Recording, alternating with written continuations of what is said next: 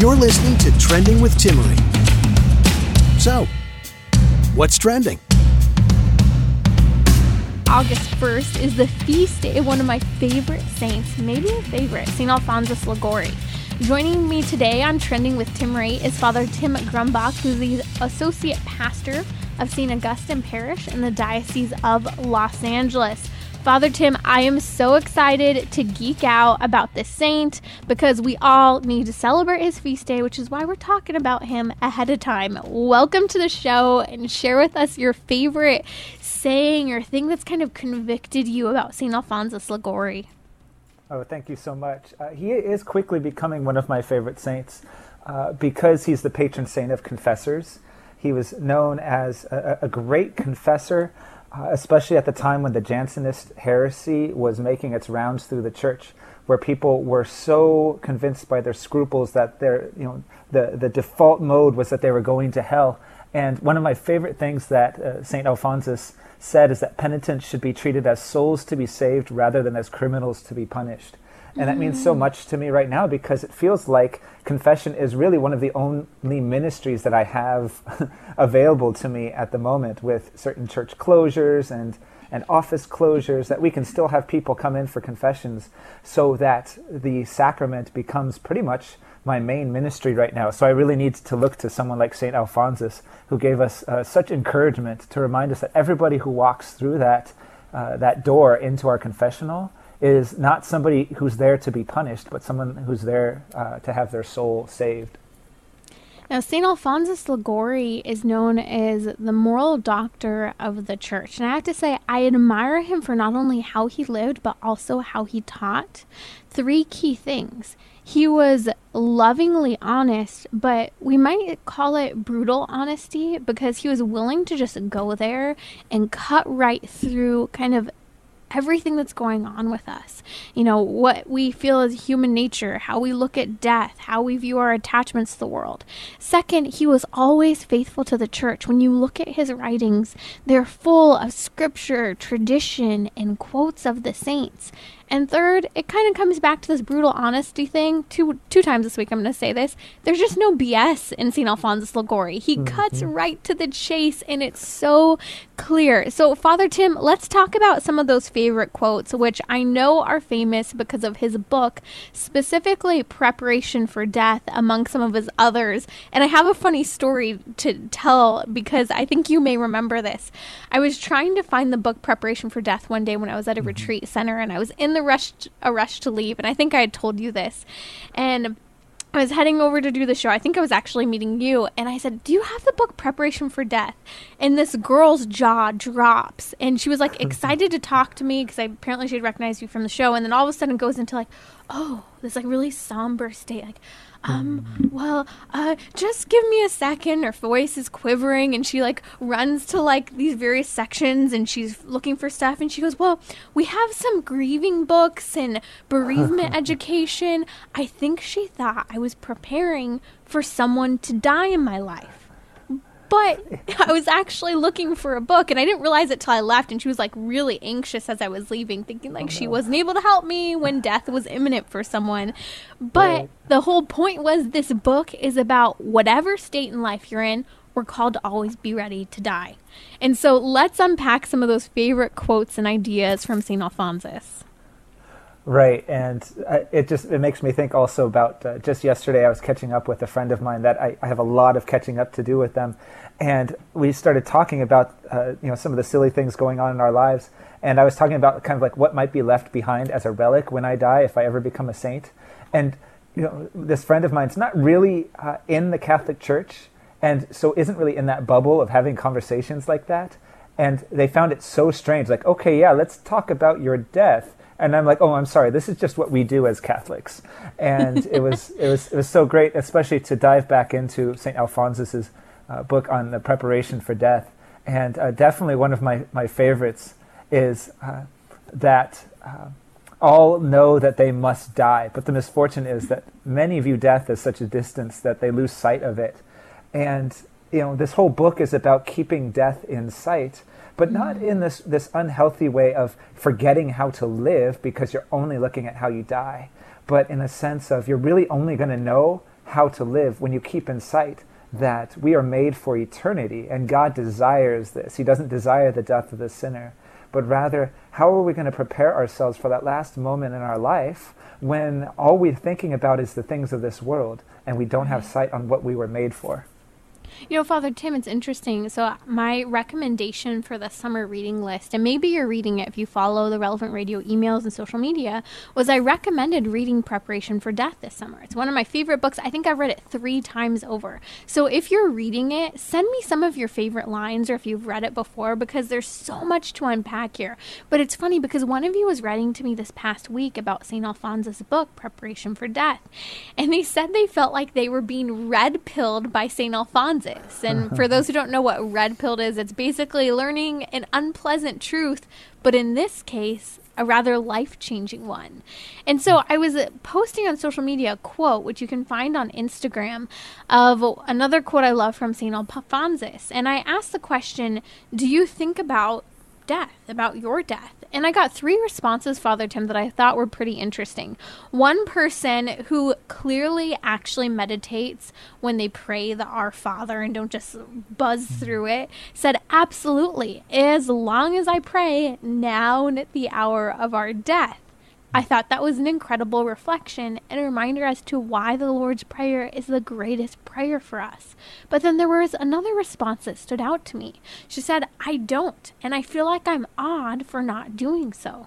That is thinking about her death. So let's unpack some more quotes from St. Alphonsus that can help us to get started on contemplating death's journey that is inevitable for all of us. St. Alphonsus says, my brother, if you wish to live well, endeavor to live during the remainder of your life in the presence of death.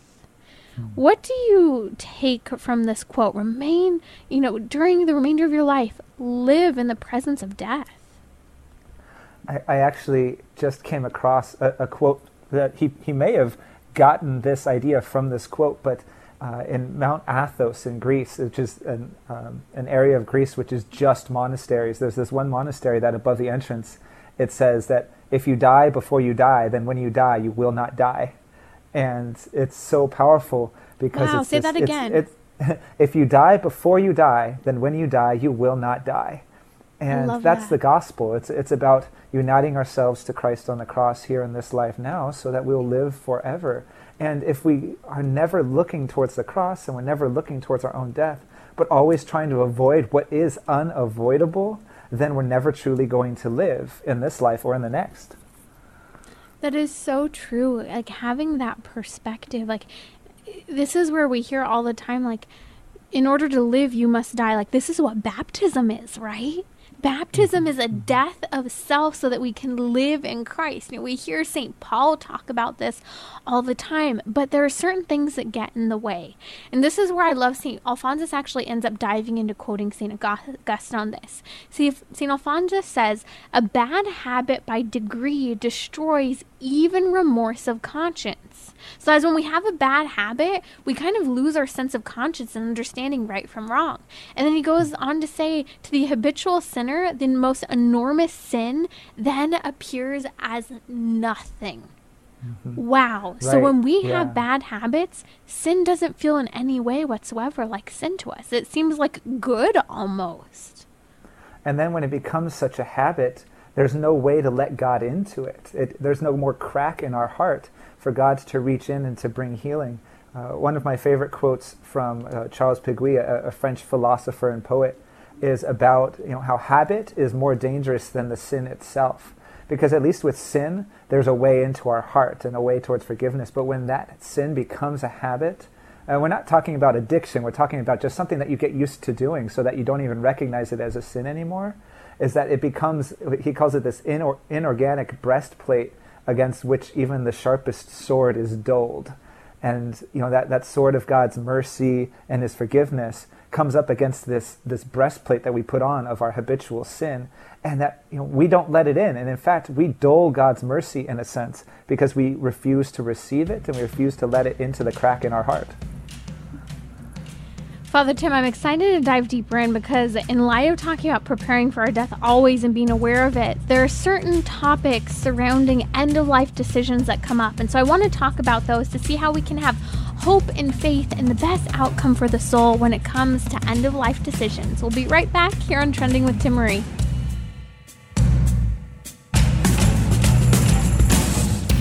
Timmerie will be right back. You can reach her on Instagram and Twitter at Timmerie. That's Timmerie.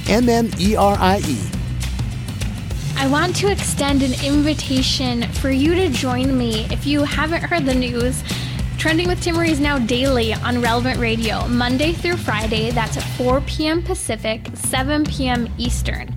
Now, here's the exciting thing. We now have a daily podcast. So I want to encourage you to go and subscribe to the podcast. We have our very own Relevant Radio app where you can listen to all the podcasts of Trending, pause, play, and even share them. Or you can now subscribe again on your favorite podcasting apps, whether it's Spotify, iTunes, Google Play, or let us know where you want to hear us. That way you can access your favorite podcast, of course, Trending with Timmerie, and not miss a single one of those options for the daily shows and the various topics that we cover. Check out the links below in the description where you can find the links to your favorite podcasting locations, because we have 2 separate podcasts. I want to make sure you're getting that daily dose so that you can go a little bit deeper. And don't forget, if you want us to talk about a specific topic or you have a question, just head over to relevantradio.com/trending where you can connect on social media and ask your questions. Bridging your Catholic faith with your everyday life.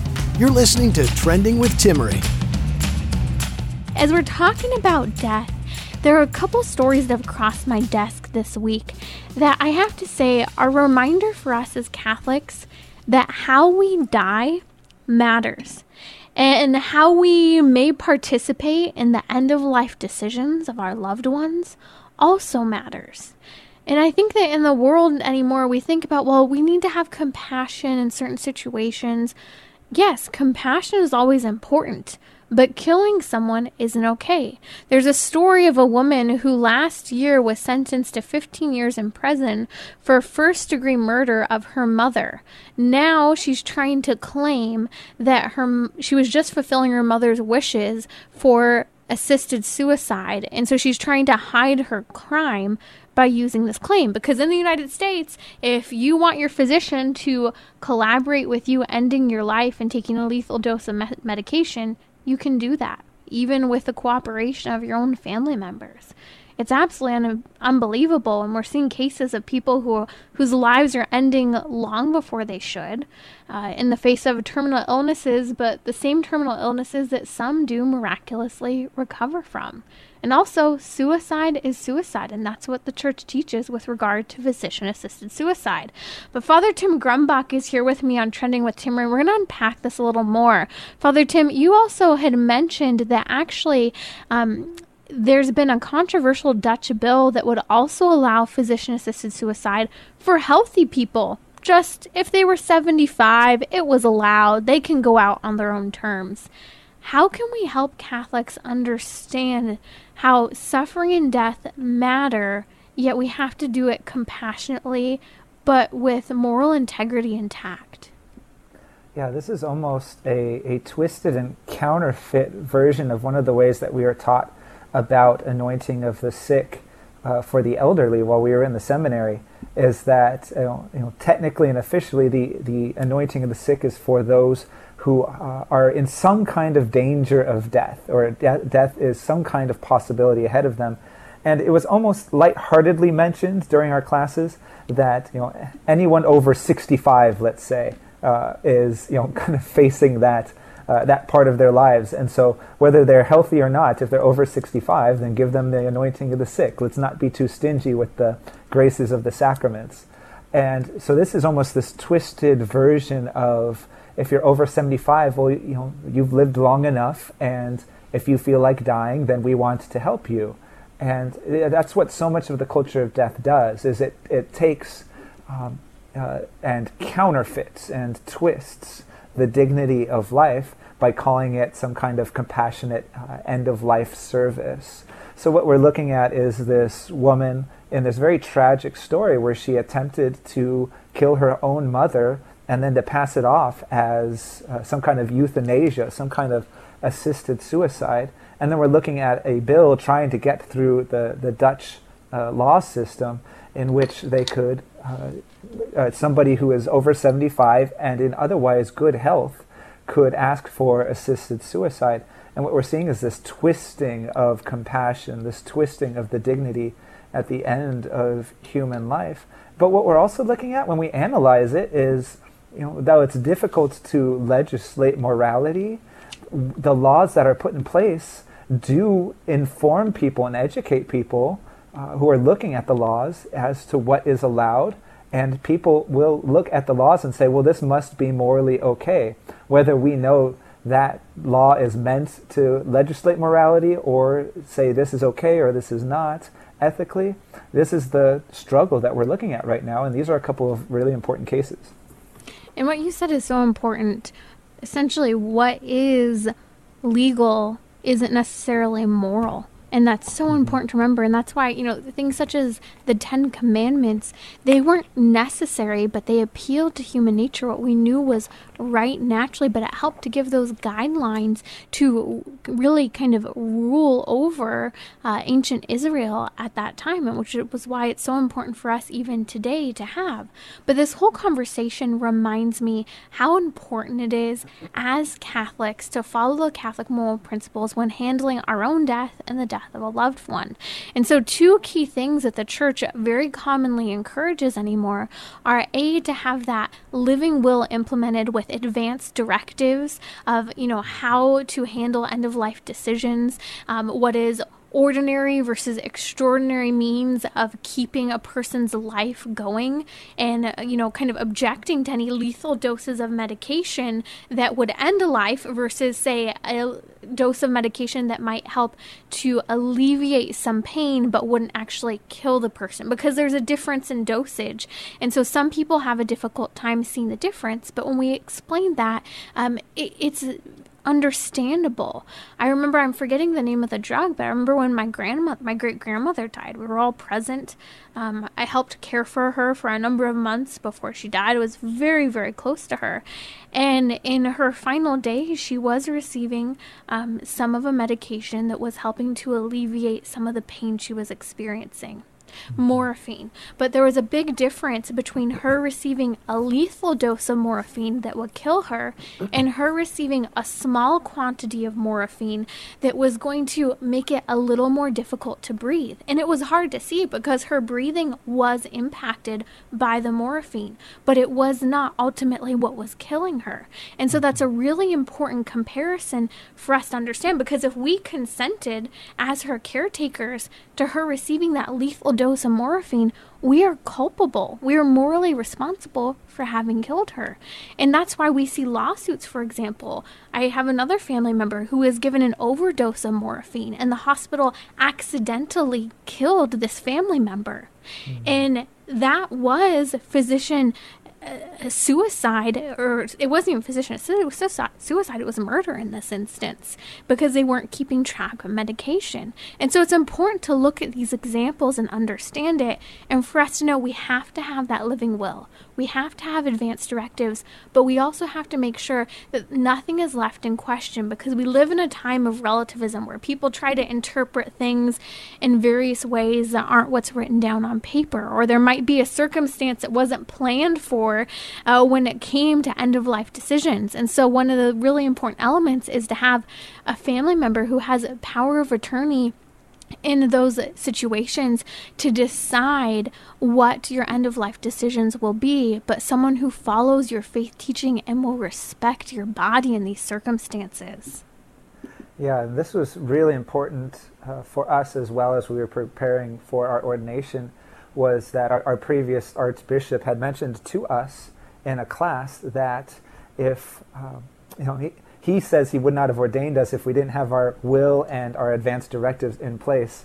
He said it was just that important to him in seeing the way that it had been handled with other priests. And there were stories about like Benedictine priests, monks, who would get into a car crash and then their brother monks would come and try to visit them at the hospital and try to say, this is what this monk who has no capability and probably is not going to survive would have wanted. But without that advanced directive in place, it was just so difficult, because they're living in a way of life that the rest of the world doesn't quite understand.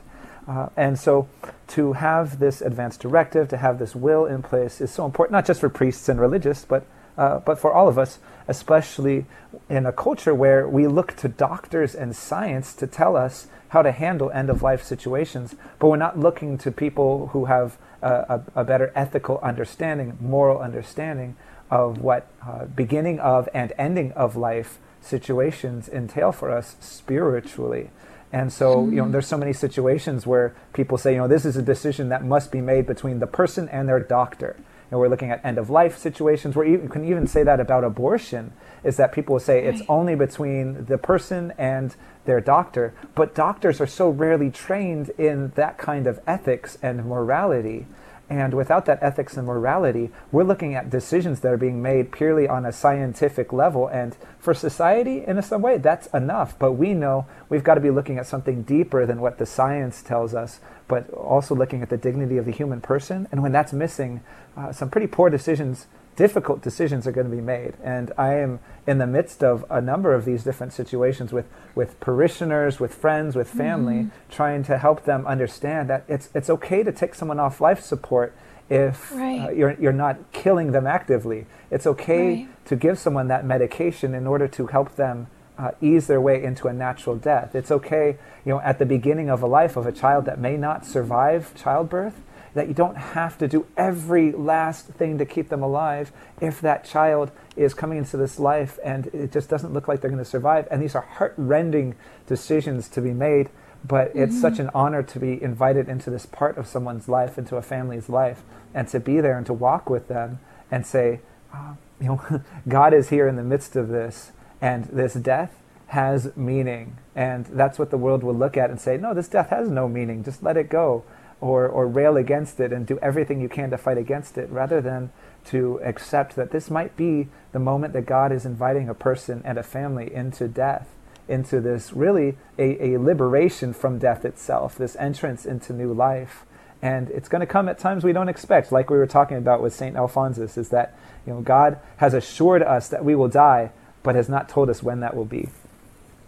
Wow, as we're talking about this, there are so many topics about end-of-life decisions that come up, and we'd be happy to take them here on Trending. But I am going to post on social media now the Catholic Guide to End-of-Life Decisions that's put out by the NCBC Center. And it's so helpful because it's really a Catholic guide understanding the moral principles that lead us to help make these decisions. So that's the National Catholic Bioethics Center, and they're always happy to advise people as they're navigating difficult situations.